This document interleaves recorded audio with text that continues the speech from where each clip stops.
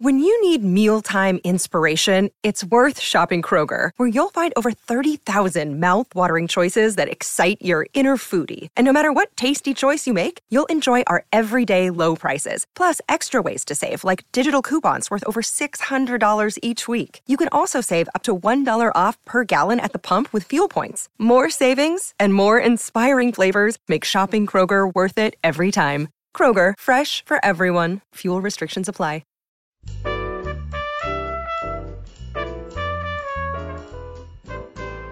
I'm Joe Reed, and this is Behind the Mic with AudioFile Magazine. Emily Connolly is with me, and we're talking about fiction this week. Hey, Emily. Hi, Joe.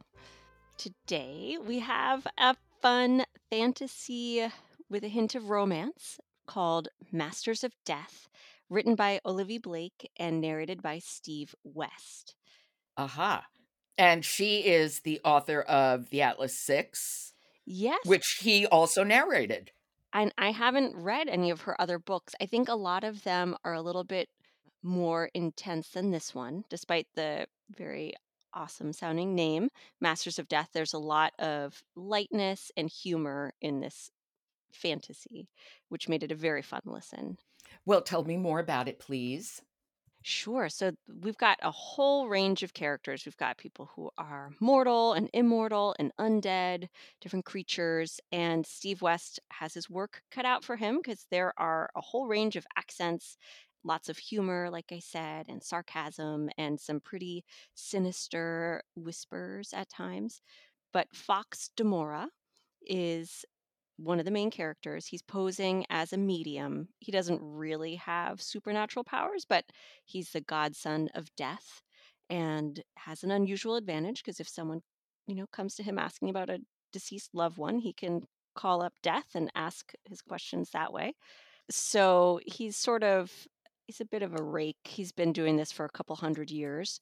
And so he has a new client come, Viola, who's a vampire and a real estate agent, Oh my God. who has problems with a poltergeist in a house she's trying to sell.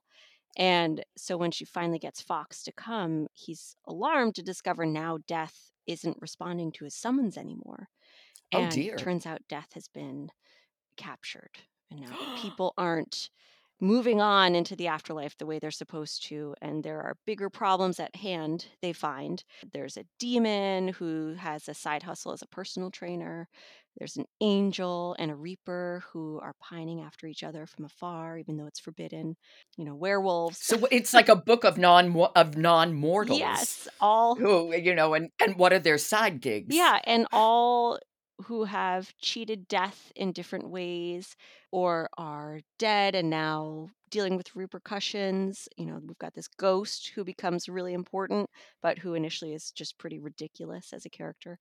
So there's a lot going on, and it makes it very fun to listen to with Steve West narrating. He's got this beautiful, rich British accent to narrate the narrative of the story, but then moves into a bunch of different accents. We've got a lot of American characters, also sort of like Norwegian. There's a lot of charm. It's international. Yeah, exactly. Plus a lot of like undead characters with their voices to do. Well, Steve is such an accomplished narrator. He won the I think 2022 Audie Award for Fiction for Opal and Nev. Right. So yeah. yay for him. And I don't think I've listened to one of his books before, or at least it's been a really long time. And I loved getting to spend time with his voice and all these different characters. Well, why don't we hear him? Sure. So we're hearing from the beginning. This is the only time we're really hearing directly from Death, talking about what it takes to make someone immortal. Okay, this is Masters of Death by Olivie Blake, and it's read by Steve West. Do you know what it really takes to make someone immortal? Rid them of fear. If they no longer fear pain, they no longer fear death, and before long they fear nothing, and in their minds they live eternal. But I'm told my philosophizing does little to ease the mind. Not many who meet me are given the privilege to tell about it. There are some exceptions, of course, yourself included, though this is an anomaly. In general, as your kind would have it, there are two things a person can be: human and thus susceptible to the pitfalls of my profession, or deity, and thus a thorn in my side.